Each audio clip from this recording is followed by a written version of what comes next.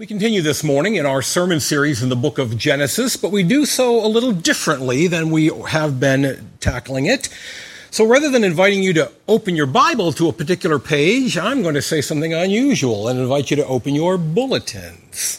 If you would please to page 6 in the bulletin. Joseph's story is one story. If you think about it, the brothers' dramatic reunion is a meaningless thing apart from their earlier mistreatment of Joseph. Nor could I tell you about Pharaoh's dreams and not connect those to Joseph's rise to power. And I guarantee you that chapter 37, which is what comes next in our series, no preacher has ever preached on chapter 37 and let it end the way chapter 37 ends.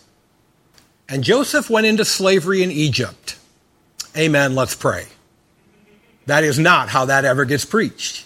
Why? Because the story of Joseph is one whole story.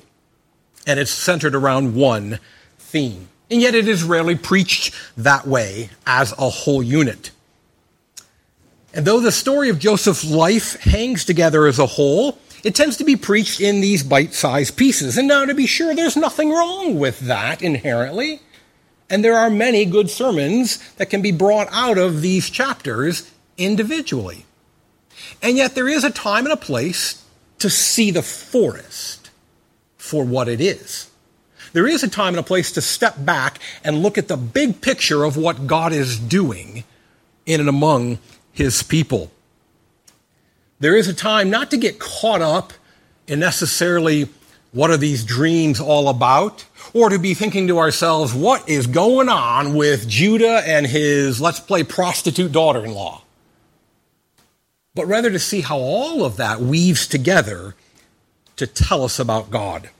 And so this morning we're going to try something a little different. It's not something we're going to be doing regularly, but we are going to be taking 9 chapters all at one time. And I will close my eyes and you can get up and walk out as you feel the need. I know that sounds like a lot, but I think it's an approach that's worthy of the story before us. So it's my hope this morning that by taking the bulk of Joseph's life as one whole unit, we might see God's hand in history. Now, just simply reading all 9 of these chapters would take nearly an hour, and so we are not going to do that. Rather, what we've printed in the bulletin is a version of the text. Now, those words are the words of Scripture, but they've been shortened.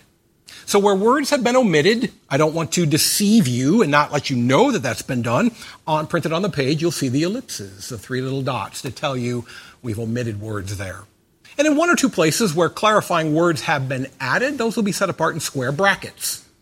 So again, you know that those are not the words of the Scripture. And I would encourage everybody to sit down and read this afternoon. Reading it silently takes less than an hour. And then you do read this, what you're going to see is that the details really do enrich the story. The details do confirm the historicity of the story. And I also think and believe you will find that by reading all of the details, you will see that we have not twisted this by leaving out some of those details. So please do read this afternoon. But for our sake this morning, we're going to use this abbreviated version that you find there in your bulletin. And then there's one more thing, as I think you'll see right there in the bulletin. We're going to read a section, stop, make a few comments about that section. Do that again, do that again, do that again. And then we're going to take a look at the theme of the whole 9 chapters. Before we do any of that, let's pray and ask God's guidance over these things. Spirit of God, help us to see anew this familiar story. And in seeing it, help us to see your hand of providence at work across all history, working all things to your glory and our good. Amen. Genesis chapter 37, verse 2, beginning there on page 6 of your bulletin. These are the generations of Jacob.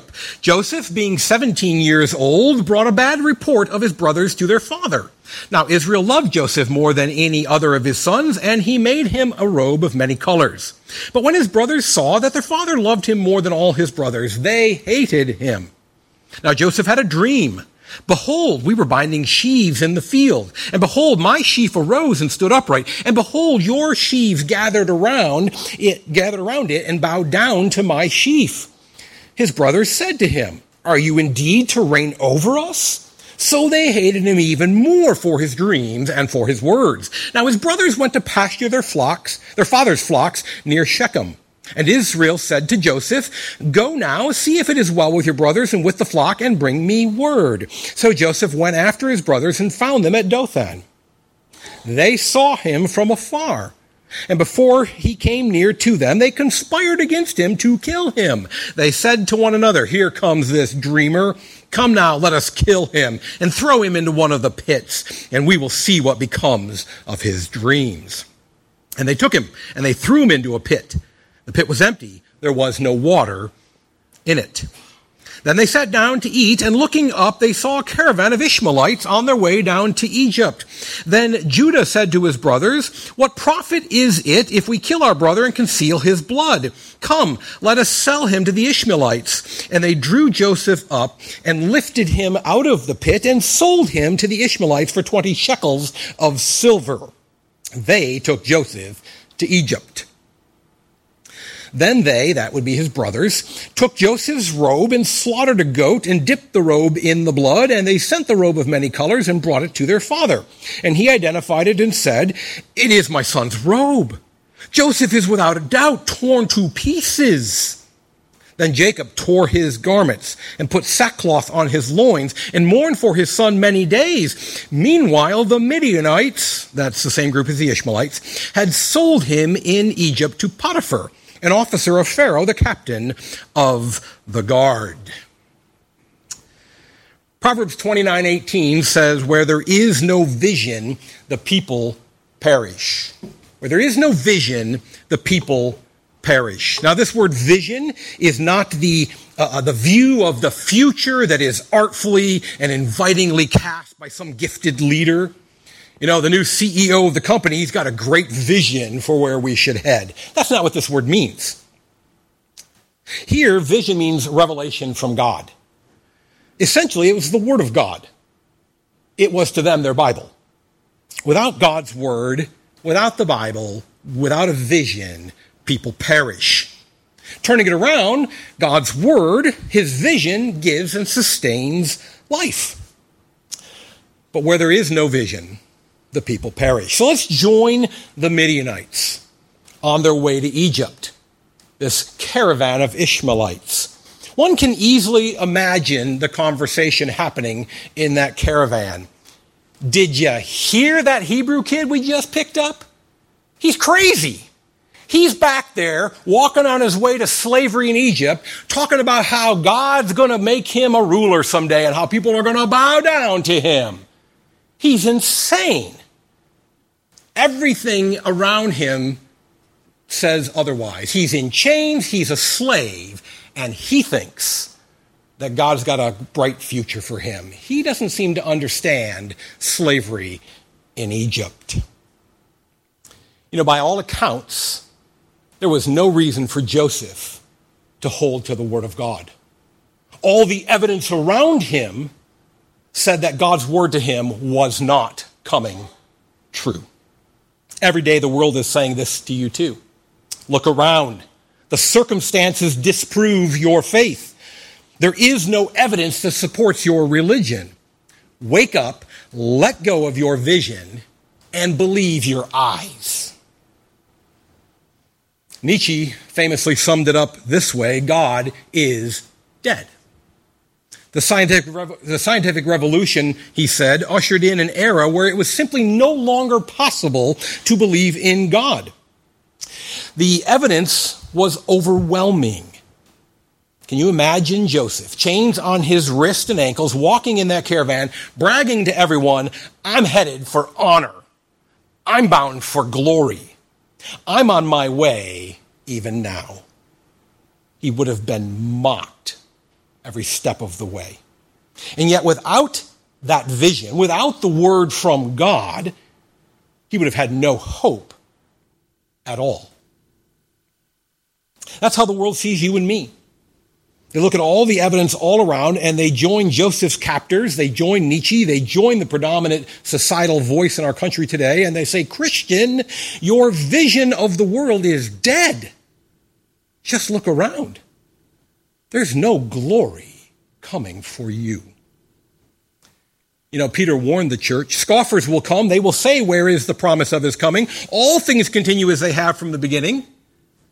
Christian, the world is saying every day, this vision you have of what is to come, well, it ain't worth much. That's where Genesis 37 leaves Joseph. In the pit, in prison, full of doubt, with every reason for despair. Without vision, the people perish.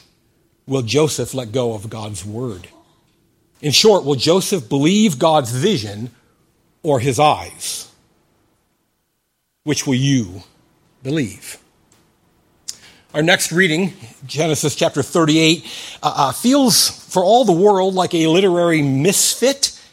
It seems to have nothing to do with Joseph or Egypt, and it seems desperately out of place. And yet I hope that by the end of this morning, we will see that it is not. Page 7 of the bulletin, Genesis 38, verse 1. It happened at that time that Judah took a wife for his firstborn, and her name was Tamar. But was wicked in the sight of the Lord, and the Lord put him to death. Then Judah said to Onan, go in to your brother's wife and perform the duty of a brother-in-law to her, and raise up offspring for your brother. But Onan knew that the offspring would not be his. So whenever he went to his brother's wife, he would waste the semen on the ground so as not to give offspring to his brother. And what he did was wicked in the sight of the Lord, and he put him to death also. Then Judah said to Tamar, his daughter-in-law, remain a widow in your father's house till Shelah my son grows up, for he feared that he would die like his brothers. In the course of time, the wife of Judah died, and he went up to Timnah. And Tamar took off her widow's garments and covered herself with a veil, wrapping herself up, and sat on the road to Timnah. For she saw that Shelah was grown up, and she had not been given to him in marriage. When Judah saw her, he thought she was a prostitute, for she had covered her face. He turned to her at the roadside and said, come, let me come in to you, for he did not know that she was his daughter-in-law. She said, what will you give me that you may come in to me? He answered, I will send you a young goat from the flock. And she said, if you give me a pledge until you send it, your signet and your cord and your staff that is in your hand. So he gave them to her, and he went in to her, and she conceived by him. About 3 months later, Judah was told, Tamar, your daughter-in-law, is pregnant by immorality. And Judah said, bring her out, let her be burned. As she was being brought out, she sent word to her father-in-law, by the man to whom these belong, I am pregnant. And she said, please identify whose these are, the signet and the cord and the staff. Then Judah identified them and said, she is more righteous than I, since I did not give her to my son Shelah, and he did not know her again. Pastors get asked a lot, why is that in the Bible?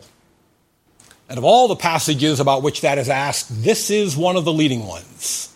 Why is that in the Bible? But the truth is that Genesis 38 is a good reason to do what we're doing today, to look at the big picture, to look at the whole story. For if we take Genesis 38 out of the context and try to tell you what it's about, we risk going horribly wrong. You see, there's some reciprocity going on there. Judah did something that hurt his father, took away one of his brothers, took away his father's son so that his father was hurt. Now Judah's sons are taken away, so he's hurt. And we might say, aha, there's the justice of God. Judah got what he deserved. But you may recall some weeks ago, we saw in the lives of the patriarchs, God does not give his people what they deserve. God does not punish his children, but he does discipline them. This is not an account of Judah getting what he deserves. There are many other ways we could go wrong with Genesis 38. But to go right, we need to hear the rest of the story. So for the moment, note that away. Note the how Judah was impacted the way his father had been impacted. That Judah has now lived a life and been affected negatively by sin, his own and the sin of others. He's now lost a couple of his own sons, just the way his father has lost a son. That's what we need to file away for right now. Why is that in the Bible? We will see. Picking up in chapter 39, page 8 of your bulletin. Now Joseph had been brought down to Egypt, and Potiphar, an officer of Pharaoh, the captain of the guard, an Egyptian, had bought him from the Ishmaelites. The Lord was with Joseph, and he became a successful man. His master saw the Lord was with him and caused all that he did to succeed. So Joseph found favor in his sight and attended him, and he made him overseer of his house and left all that he had in Joseph's charge. And because of him, he had no concern about anything but the food he ate. Now Joseph was handsome, and after a time his master's wife cast her eyes on Joseph and said, "Lie with me." But he refused. And as she spoke to Joseph day after day, he would not listen to her, to lie beside her, or to be with her. But one day she caught him by his garment, saying, "Lie with me." But he left his garment in her hand and fled and got out of the house. She called to the men of her household and said to them, "The Hebrew came in to me to lie with me, and I cried out with a loud voice. He left his garment beside me and fled and got out of the house." Then she laid up his garment by her until his master came home, and she told him the same story. As soon as his master heard the words that his wife spoke to him, his anger was kindled. And Joseph's master put him into prison, where the king's prisoners were confined. But the Lord was with Joseph and showed him steadfast love and gave him favor in the sight of the keeper of the prison, who put Joseph in charge of all the prisoners. Whatever was done there, he was the one who did it. The keeper of the prison paid no attention to anything that was in Joseph's charge, and whatever he did, the Lord made it succeed. Where is God when life falls apart? Is God good when times are not? Is God with you when disaster strikes? And this section right here, really is in many ways part one of the main thrust of our sermon, the main point of the text. Now imagine for a moment, and this is purely hypothetical, but imagine for a moment that a member of your church was in a terrifying car accident. She was hit at high speed, broadsided, and her vehicle flipped upside down. And she walked away with relatively minor injuries. This Christian woman, this friend, this member of your church is in a terrifying car accident and walks away with very little damage done to her. We're quick to say God was with you. And we're right to say God was with you. I don't have a problem with that.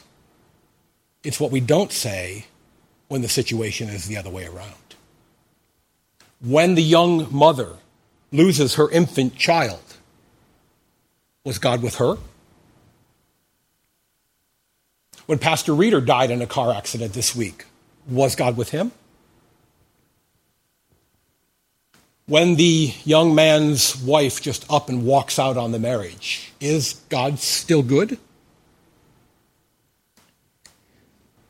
When we selectively apply the truths of God, we risk doing terrible harm.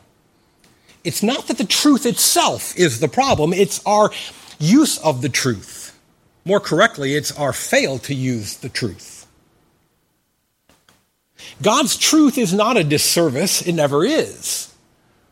But our selective application of God's truths can be a great disservice to the church, to ourselves, to our brothers and sisters. When we apply great truths only at the times when they make sense to us, we leave ourselves and our brothers and sisters vulnerable when disaster strikes.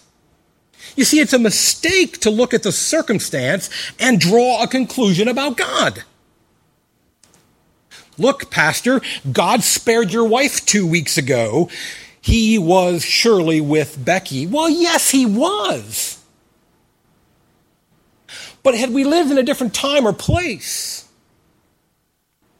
had I lost her to that medical condition,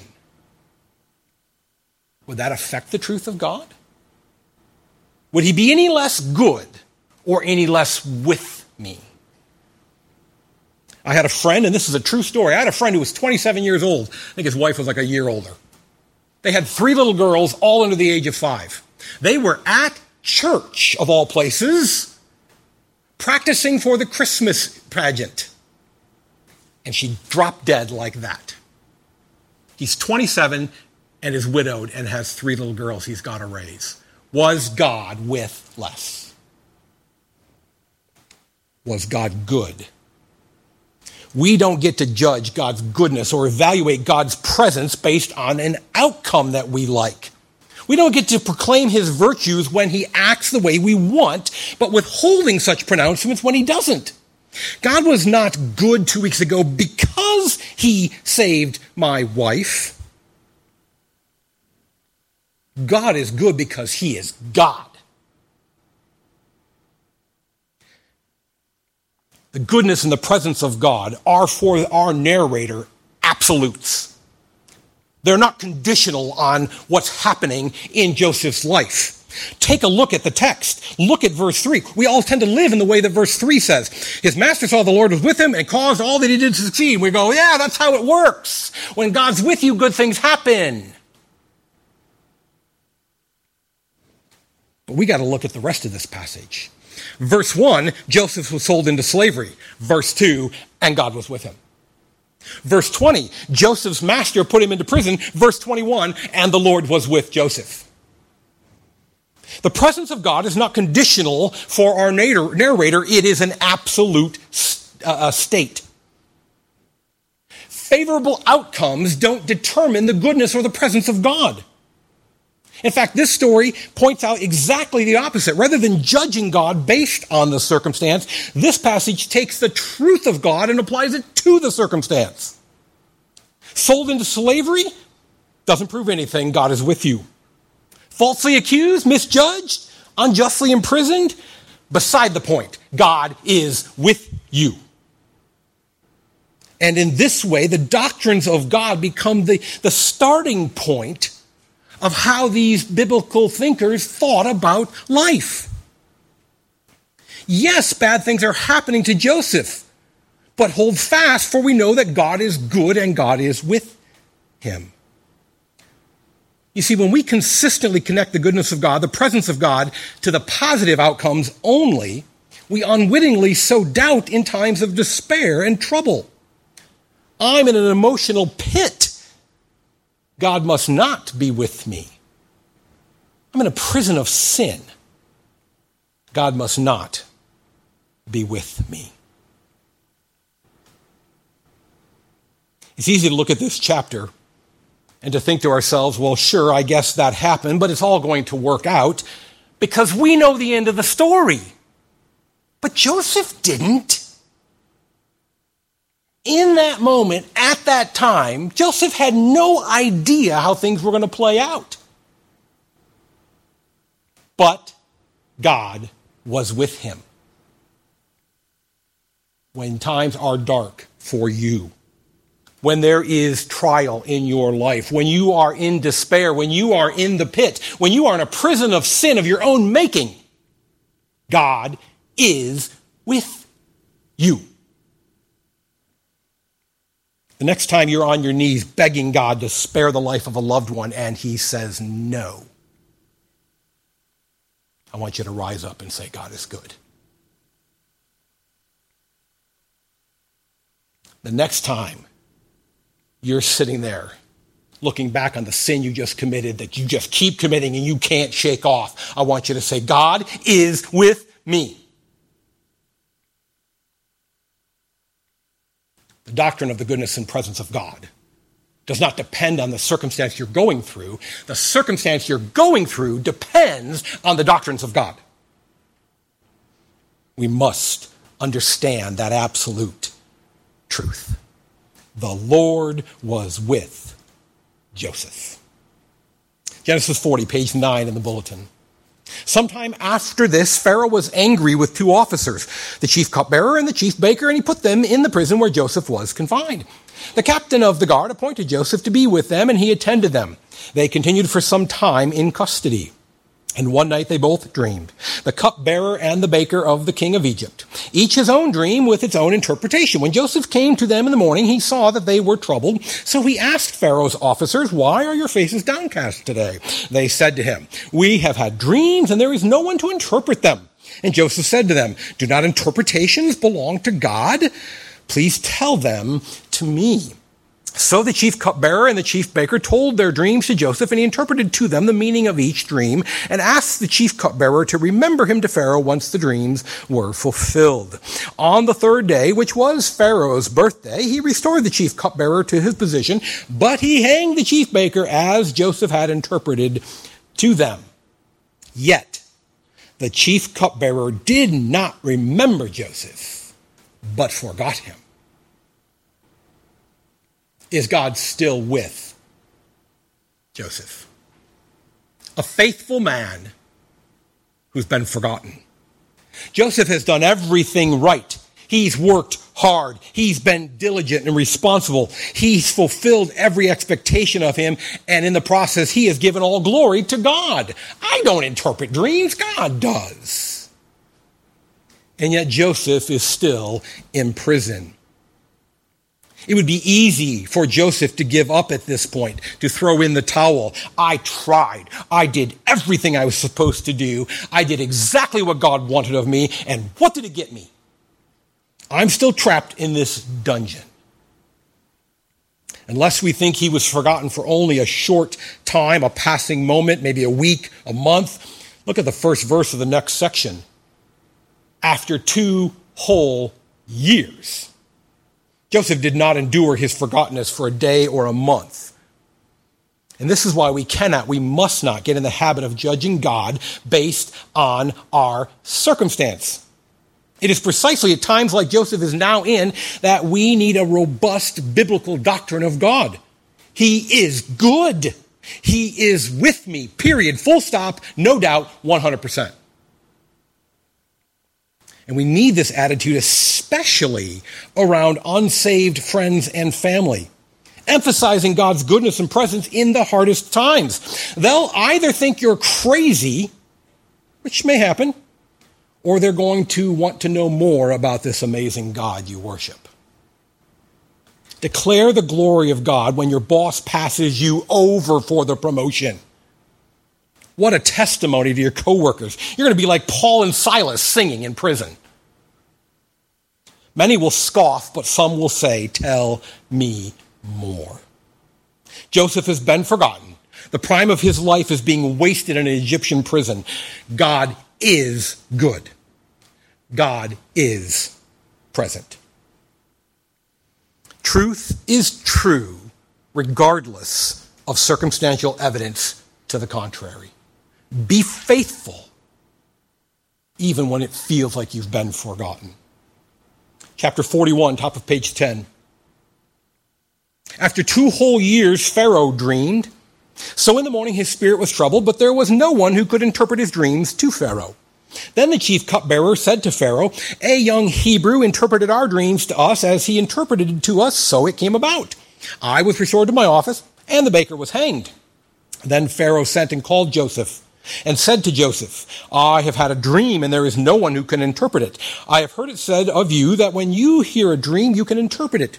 Joseph answered Pharaoh, It is not in me. God will give Pharaoh a favorable answer."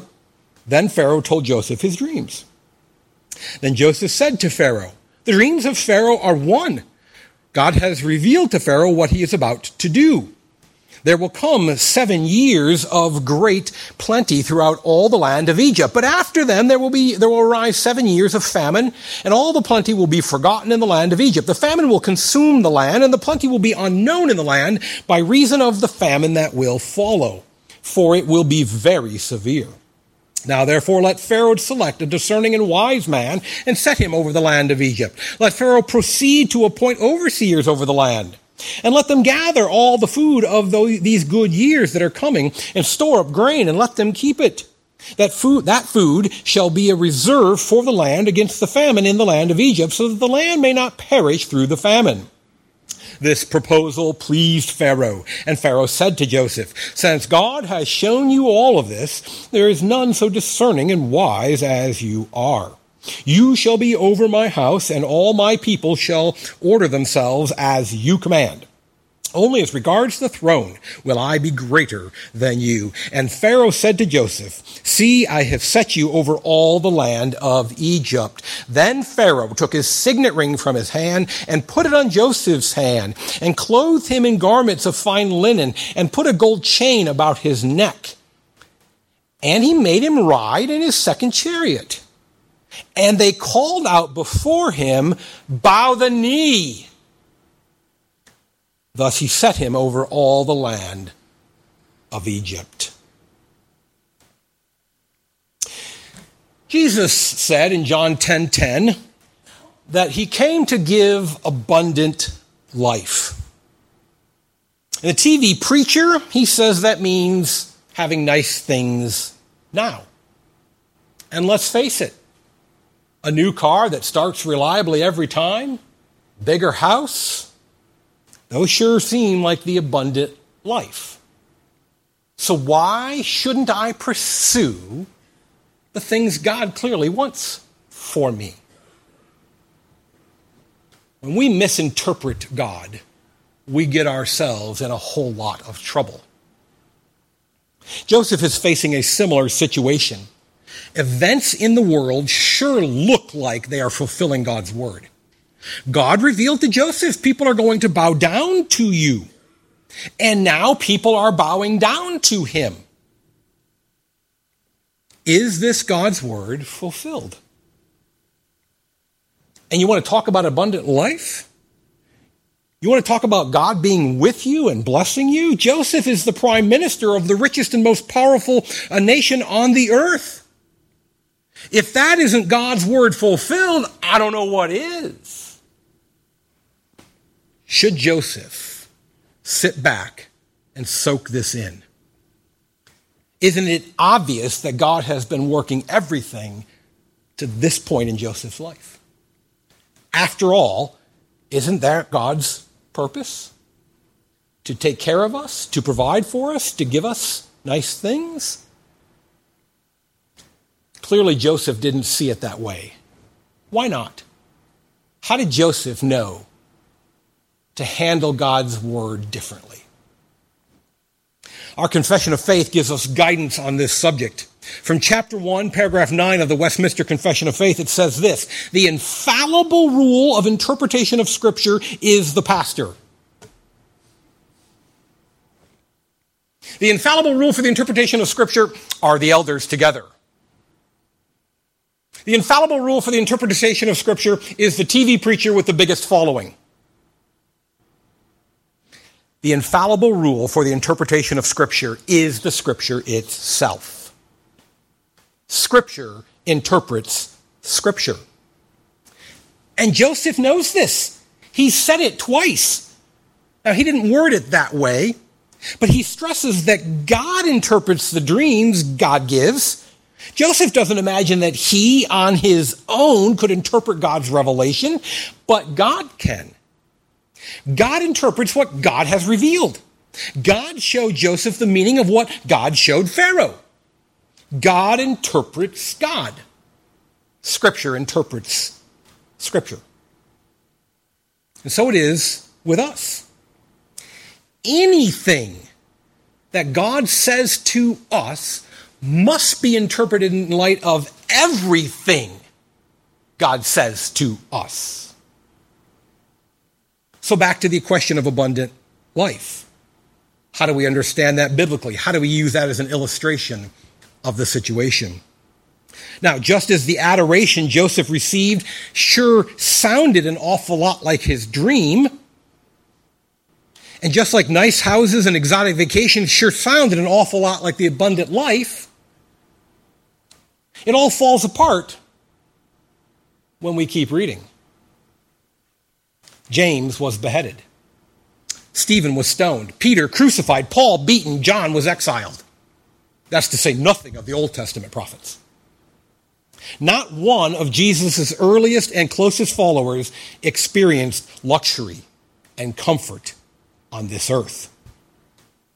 The promise of abundant life has got to be interpreted in light of that reality revealed in the Word of God.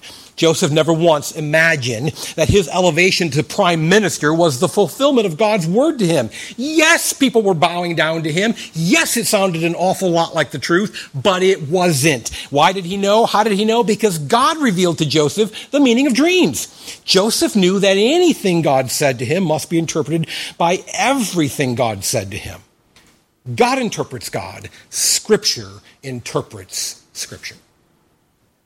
Continuing in 4146, we're at the bottom of page 11 in your bulletin. Joseph was 30 years old, so 13 years have passed. Joseph was 30 years old when he entered the service of Pharaoh, king of Egypt. And Joseph went out from the presence of Pharaoh and stored up grain in great abundance, like the sand of the sea, until he ceased to measure it, for it could not be measured. The 7 years of plenty that occurred in the land of Egypt came to an end, and the 7 years of famine began to come, as Joseph had said. So when the famine had spread over all the land, Joseph opened all the storehouses and sold to the Egyptians, for the famine was severe in the land of Egypt. Moreover, all the earth came to Egypt, to Joseph, to buy grain, because the famine was severe over all the earth. 42:1. When Jacob learned that there was grain for sale in Egypt, he said to his sons, "Go down and buy grain for us there, that we may live and not die." But Jacob did not send Benjamin, Joseph's brother, with his brothers, for he feared that harm might happen to him. Thus the sons of Israel came to buy among the others who came, for the famine was in the land of Canaan. Now Joseph was governor over the land. He was the one who sold to all the people of the land. And Joseph's brothers came and bowed themselves before him with their faces to the ground. Joseph saw his brothers and recognized them, but he treated them like strangers and spoke roughly to them. "Where do you come from?" he said. They said, "From the land of Canaan to buy food." And Joseph remembered the dreams he had dreamed of them. And he said to them, "You are spies. You have come to see the nakedness of the land." They said to him, "No, my lord, your servants have never been spies. We, your servants, are 12 brothers, the sons of one man in the land of Canaan. Behold, the youngest is this day with our father, and one is no more." But Joseph said to them, "It is as I said to you, you are spies." And he put them all together in custody for 3 days. On the third day, Joseph said to them, "Do this, and you will live, for I fear God. If you are honest men, let one of your brothers remain confined where you are in custody, and let the rest go and carry grain for the famine of your households, and bring your youngest brother to me, so your words will be verified, and you shall not die." And they did so. And he took Simeon from them and bound him before their eyes. And Joseph gave orders to fill their bags with grain and to replace every man's money in his sack and to give them provisions for the journey. This was done for them. For all of our love as Presbyterians of the doctrines of grace, we Calvinists can sometimes be a little ungracious discussing God's sovereignty.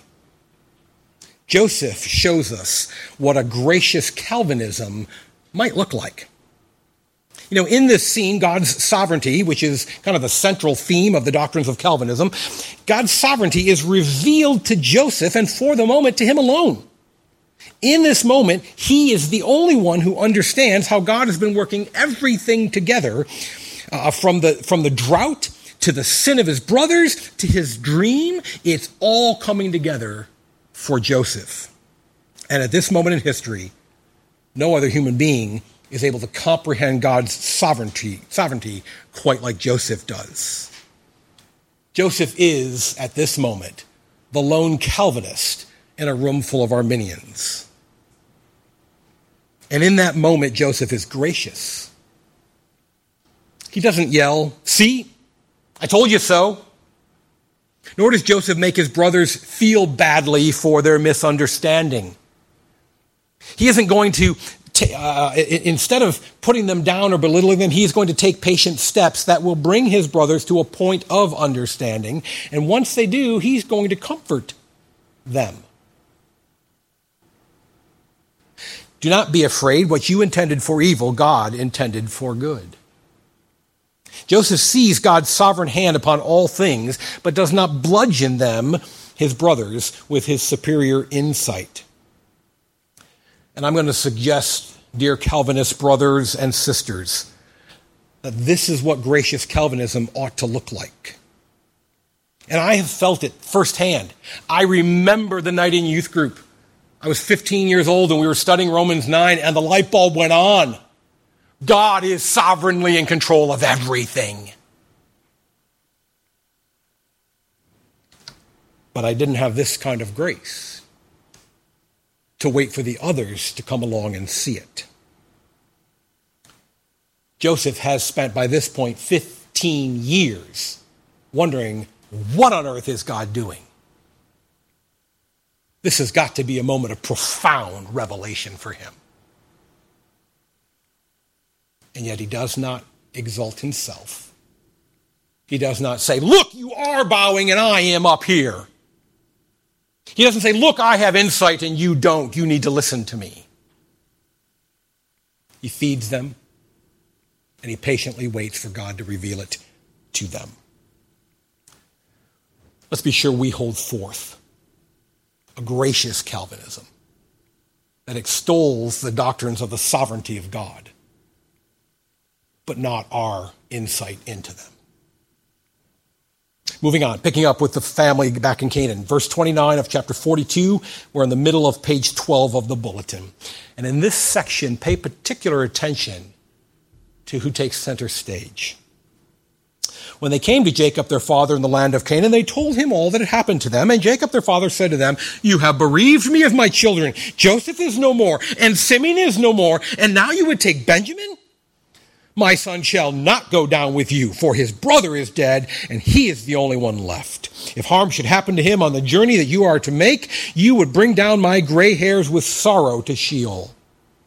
Now the famine was severe in the land, and when they had eaten the grain they had brought from Egypt, their fathers said to them, go again, buy us a little food.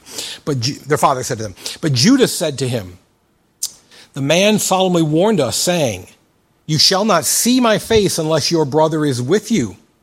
If you will send our brother with us, we will go down and buy food. But if you will not send him, we will not go down. And Judah said to Israel his father, send the boy with me, and we will arise and go, that we may live and not die, both we and you and also our little ones. I will be a pledge of his safety. From my hand you shall require him. If I do not bring him back to you and set him before you, then let me bear the blame forever. Then their father Israel said to them, if it must be so, then do this. Carry a present down to the man, take also your brother. May God Almighty grant you mercy before the man, and may he send back, notice the wording here, your other brother and Benjamin. How ironic that he doesn't name Simeon. When Joseph came home, they brought into the house to him the present that they had with him, and bowed down to him to the ground. And he lifted up his eyes and saw his brother Benjamin, his mother's son, and said, is this your youngest brother, of whom you spoke to me? God be gracious to you, my son. Then Joseph hurried out, for his compassion grew warm for his brother, singular, and he sought a place to weep. And he entered his chamber and wept there. Then he washed his face and came out, and controlling himself, he said, serve the food. And they sat before him, the firstborn according to his birthright, the youngest according to his youth. And the men looked at one another in amazement. Portions were taken to them from Joseph's own table, but Benjamin's portion was 5 times as much as any of theirs. And they drank and were merry with him. Then he commanded the steward of his house, fill the men's sacks with food, as much as they can carry, and put my cup, the silver cup, in the mouth of the sack of the youngest. And he did as Joseph told him. As soon as the morning was light, the men were sent away with their donkeys. They had gone only a short distance from the city. Now Joseph said to his steward, up, follow after the men. And when you overtake them, say to them, why have you repaid evil for good? Is it not from this cup that my Lord drinks? And by this that he practices divination, you have done evil in doing this. When he overtook them, he spoke to them these words. Then each man quickly lowered his sack to the ground, and each man opened his sack. And he searched, beginning with the eldest and ending with the youngest. And the cup was found in Benjamin's sack. Then they tore their clothes, and every man loaded his donkey, and they returned to the city. When Judah and his brothers came to Joseph's house, he was still there. They fell before him to the ground for a third time. Joseph said to them, "What deed is this that you have done? Do you not know that a man like me can indeed practice divination?" And Judah said, "What shall we say to my Lord? What shall we speak? Or how can we clear ourselves? God has found out the guilt of your servants. Behold, we are my Lord's servants, both we and he also, in whose hand the cup has been found." But Joseph said, "Far be it from me that I should do so. Only the man in whose hand the cup was found shall be my servant. But as for you, go in peace up to your father." Then Judah went up to him and said, "O my Lord, please let your servant speak a word in my Lord's ears. As soon as I come to your servant, my father, and the boy is not with us, then as his life is bound up in the boy's life, as soon as he sees that the boy is not with us, he will die, and your servants will bring down the gray hairs of our servant, your servant, our father, with sorrow to Sheol. For your servant became a pledge of safety for the boy to my father, saying, if I do not bring him back to you, then I shall bear the blame before my father all my life. Now, therefore, please let your servant remain instead of the boy as a servant to my Lord, and let the boy go back with his brothers. For how can I go back to my father if the boy is not with me? I fear to see the evil that would find my father." Then Joseph could control himself. Joseph could not control himself before all who stood by him. He cried, "Make everyone get out from me." So no one stayed with him when Joseph made himself known to his brothers, and he wept aloud, so that the Egyptians heard it, and the household of Pharaoh heard it. And Joseph said to his brothers, "I am Joseph. Is my father still alive?" But his brothers could not answer him, for they were dismayed at his presence.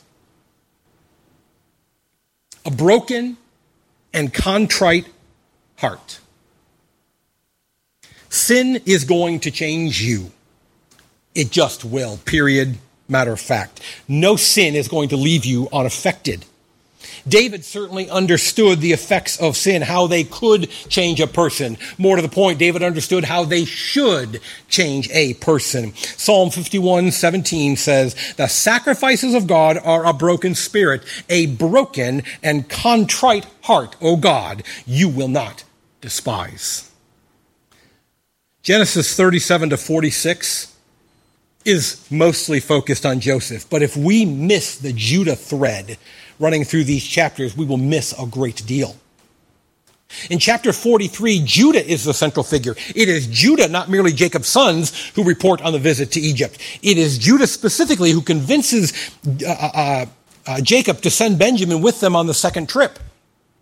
It is Judah who guarantees the safe return of the boy to his father. And when Benjamin is found with the missing cup, it is Judah who first refuses Joseph's offer of release and then offers to swap his freedom for Benjamin's. And don't miss this fact.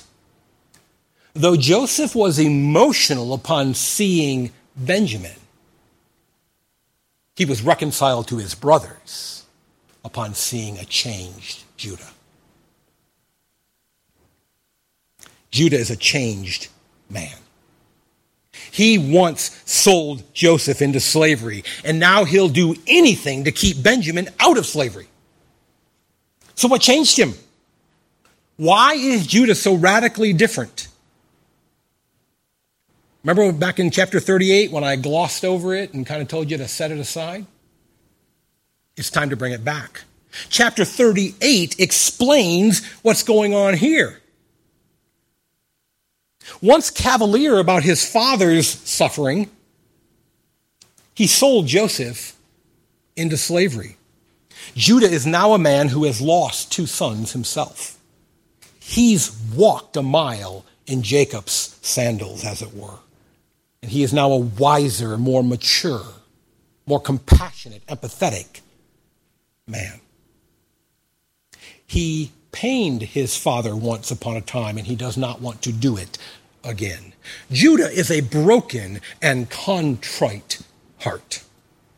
Once angry at his father over the inequitable treatment of the brothers and their mothers, Judah has, like his father before him, now lived long enough to be humbled by his own moral failings. By virtue of his own sin, Judah is less angry at Jacob's sin. By virtue of his own loss, Judah is more empathetic and compassionate regarding the losses of others. Judah is a broken and contrite heart. And Joseph is the earthly illustration of a godly response, of the godly response.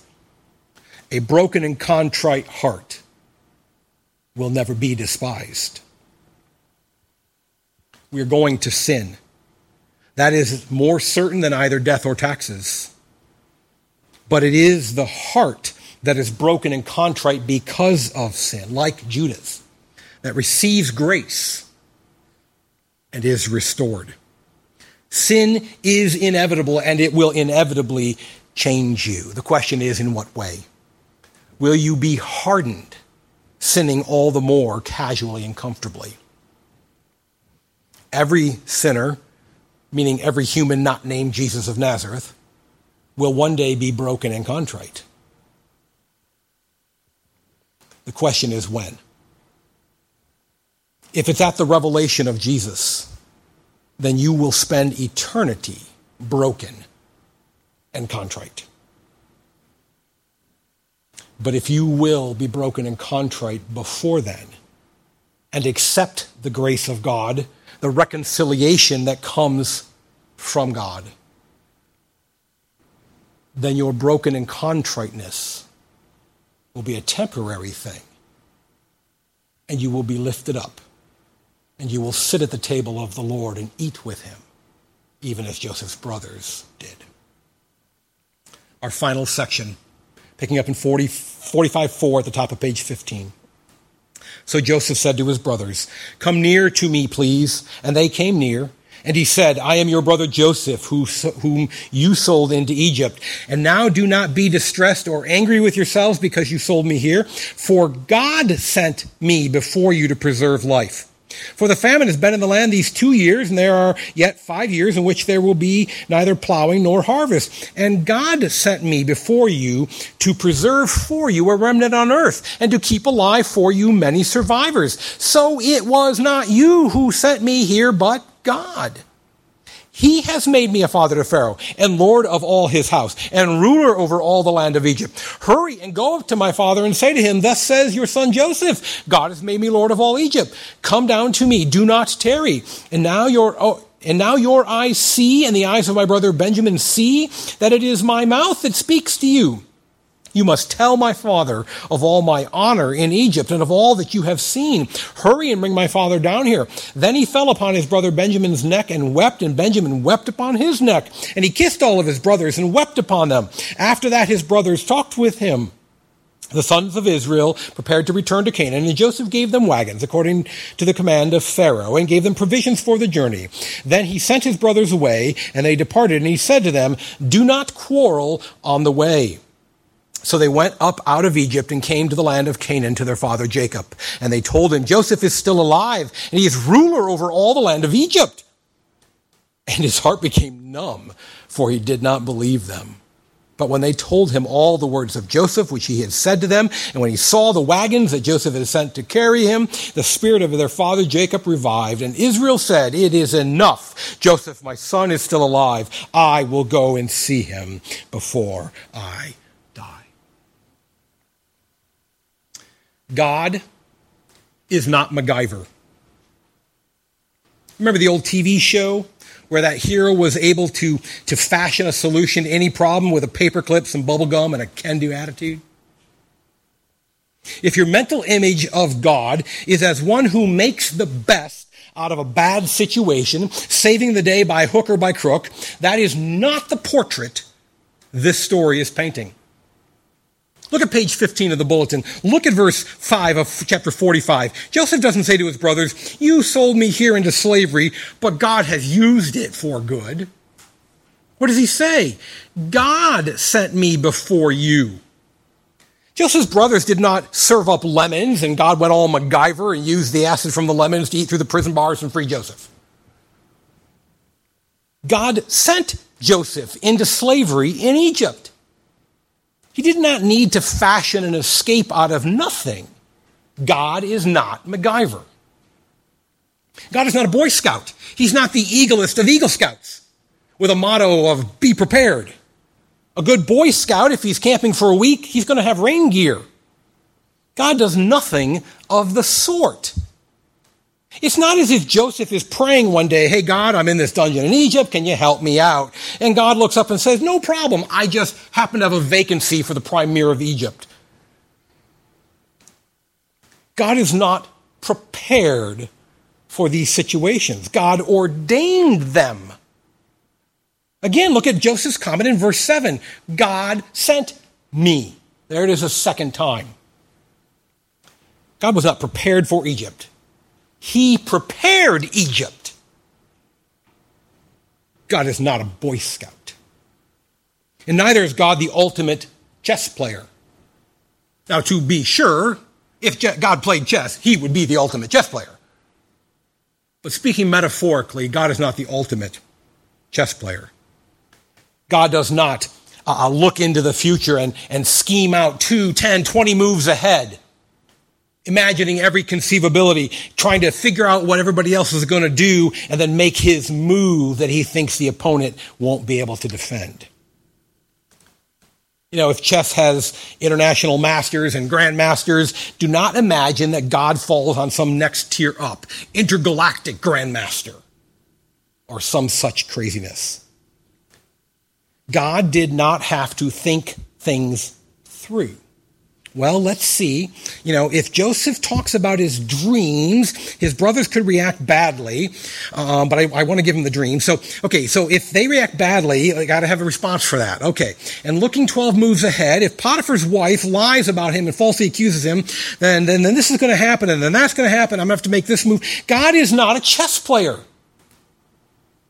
Again, a third time, Joseph makes the point in verse 8. So it was not you who sent me here, but God. That wasn't the brothers' move. That was God's. So I guess if you want to picture God as a chess player, you need to picture him on both sides of the board, moving all the pieces. MacGyver, an Eagle Scout, and the reigning world chess champion all react.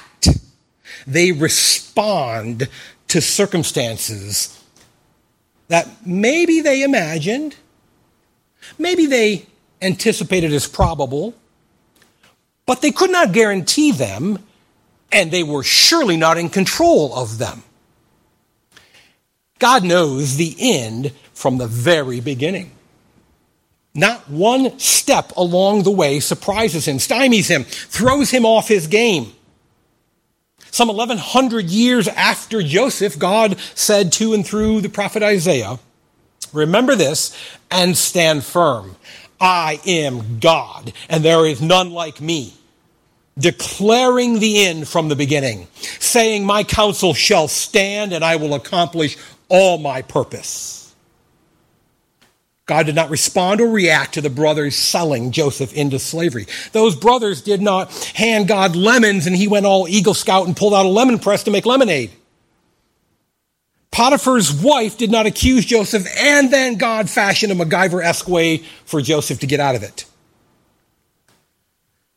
And the cupbearer forgetting Joseph and leaving him in prison, that did not cause God to draw on his inner Magnus Carlsen, greatest chess player of all time. You guys don't know Magnus? I should have used Bobby Fischer. Whatever. God did not become the ultimate chess player and respond to that move by Potiphar's wife.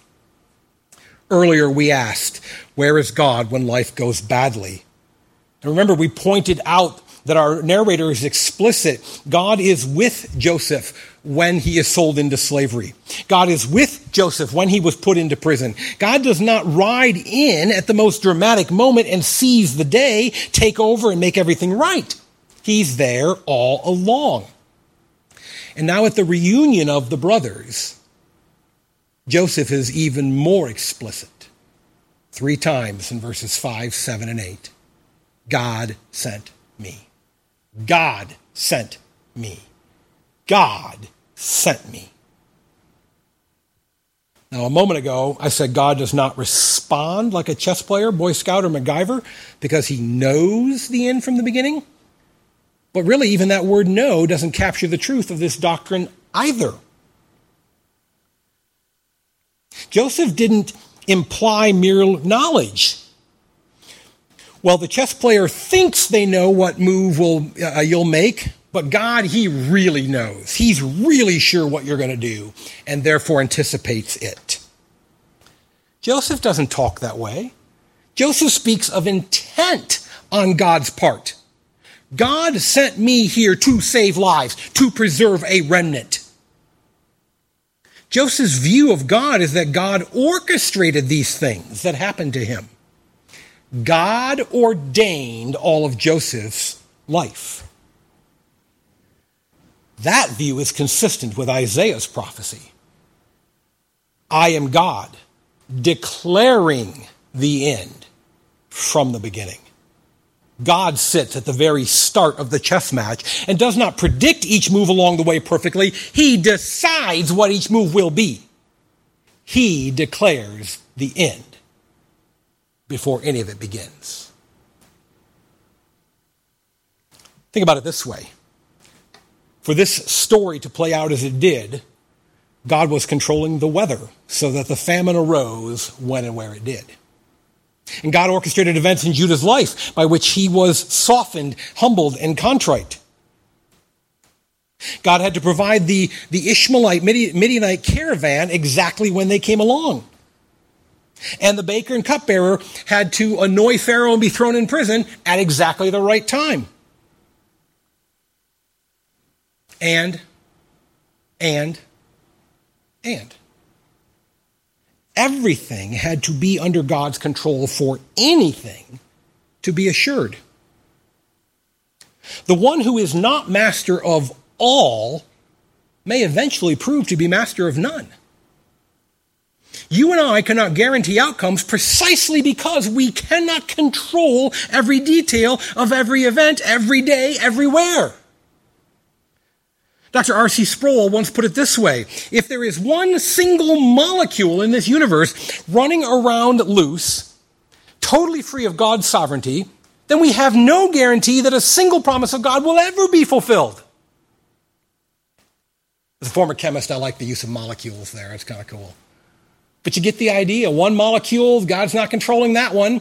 Oh, it interacts here, causes some skin cancer. That person dies of skin cancer. Then they don't tell the word, they don't tell the gospel of so-and-so. Chain of events. You can't, God has to be in control of everything if he's in control of anything. There are no maverick molecules. In the Joseph story, Joseph points out that God worked all things together for good, for the saving of many lives, for the preservation of a family remnant. We're talking about the doctrine of providence. Providence. And you note takers out there can be thankful for the Westminster Divines, because I would never have summed it up this briefly. But our confession of faith defines providence this way: God preserving and governing all his creatures and all their actions. God preserving and governing all his creatures and all their actions. Now, how shocking is that? The bad things that happened to Joseph, and make no mistake, slavery is a bad thing, those bad things were at God's behest. Unless you think that Joseph and I and the Heidelberg and Westminster Catechisms, Heidelberg will come later, have gotten this wrong, consider what the psalmist said. 139:16. All the days ordained for me were written in your book before one of them came to be. Think about it. If Judah does not say sell him, he doesn't go to Egypt. And if he only goes to Egypt, but Potiphar's wife never lies about him, he doesn't meet the cupbearer. And if the cupbearer springs him from prison earlier, maybe he can't be found when Pharaoh has his dream. And if he doesn't interpret Pharaoh's dream, then millions, including his own family, probably starve to death. The individual steps were not good, they were sin, yet God orchestrated all of it to save the line of humanity, which would one day give rise to the one who would save all of humanity. In some ways, this is actually more incredible, more remarkable, more amazing than creation itself.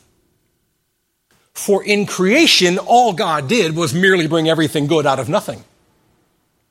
The doctrine being taught here is that God brings everything good out of everything that's a mess. He doesn't start with nothing.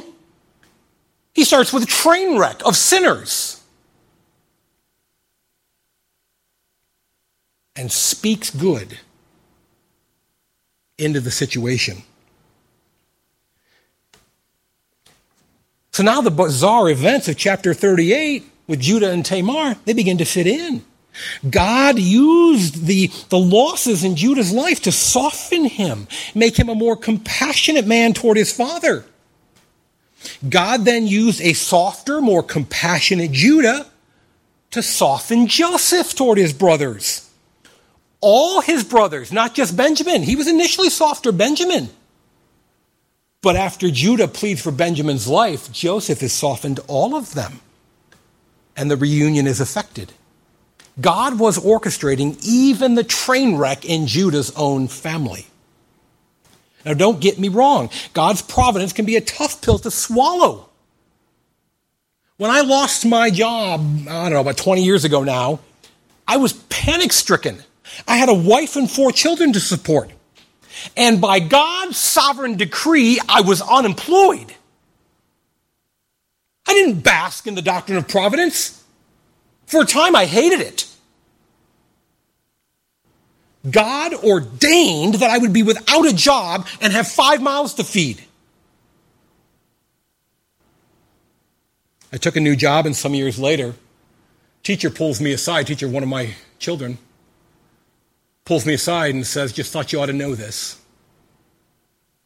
Your child was talking to me and expressed how your change of jobs and the move that caused, the geographic move that caused, it took that child away from some bad influences, some bad friends that you and your wife didn't know about, and put him in a place where he or she was surrounded with better friends.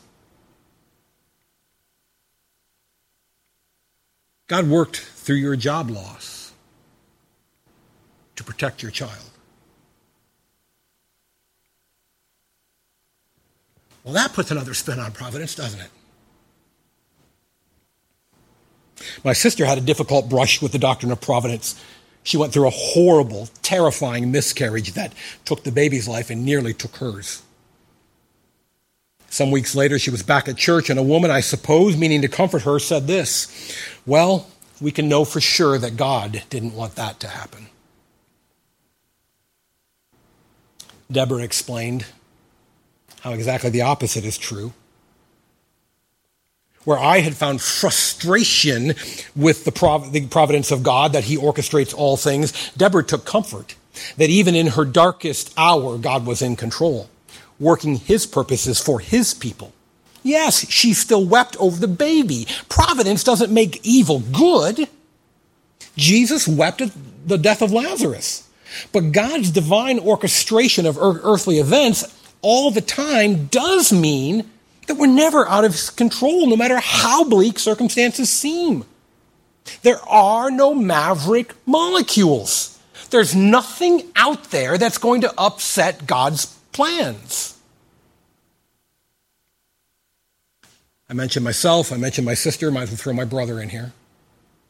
My brother took 3 of the nieces and nephews, at the time they were ages 2, 3, and 4. He took them to the park, and they got on the merry-go-round, and Uncle Brian began to push.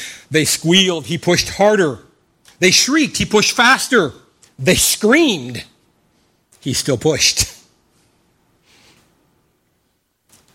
Now you might be imagining to yourself, well, this is a picture of how the ride was terrifying, but in the end it all worked out great, and that's God's providence. Nope. Now what happened? One of the nieces came flying off the merry-go-round and skidded across the gravel. That's a better picture of God's providence. It's not always going to be easy. It's not always going to work out great. It's going to hurt sometimes. This life is going to bruise you and scar you and mark you. My sister will testify.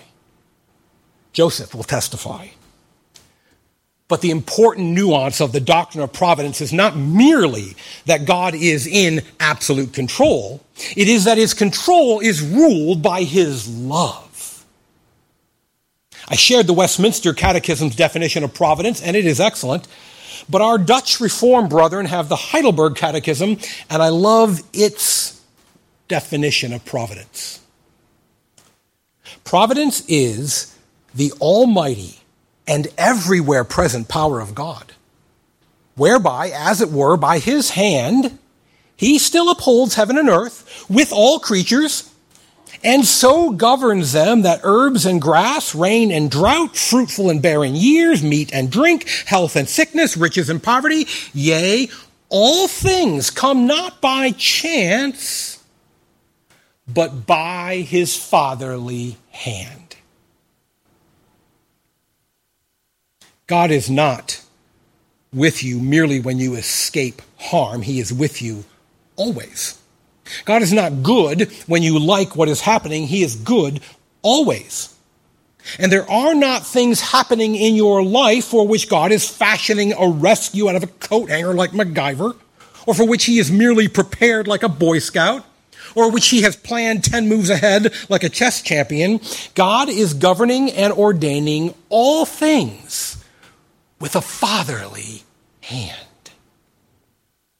You see, dear believer, we know that in all things, God works for the good of those who love him, who have been called according to his purpose. Such is the lesson of Joseph's life. Lord, it can be hard to take your control when things aren't going the way we want. But teach us, show us, remind us that if anyone else were in control, there would be no hope. We don't always get to know the why behind what you're doing. We don't always get to see the where things are headed. We have simply to believe that you love us and that there's nothing happening that's out of your control.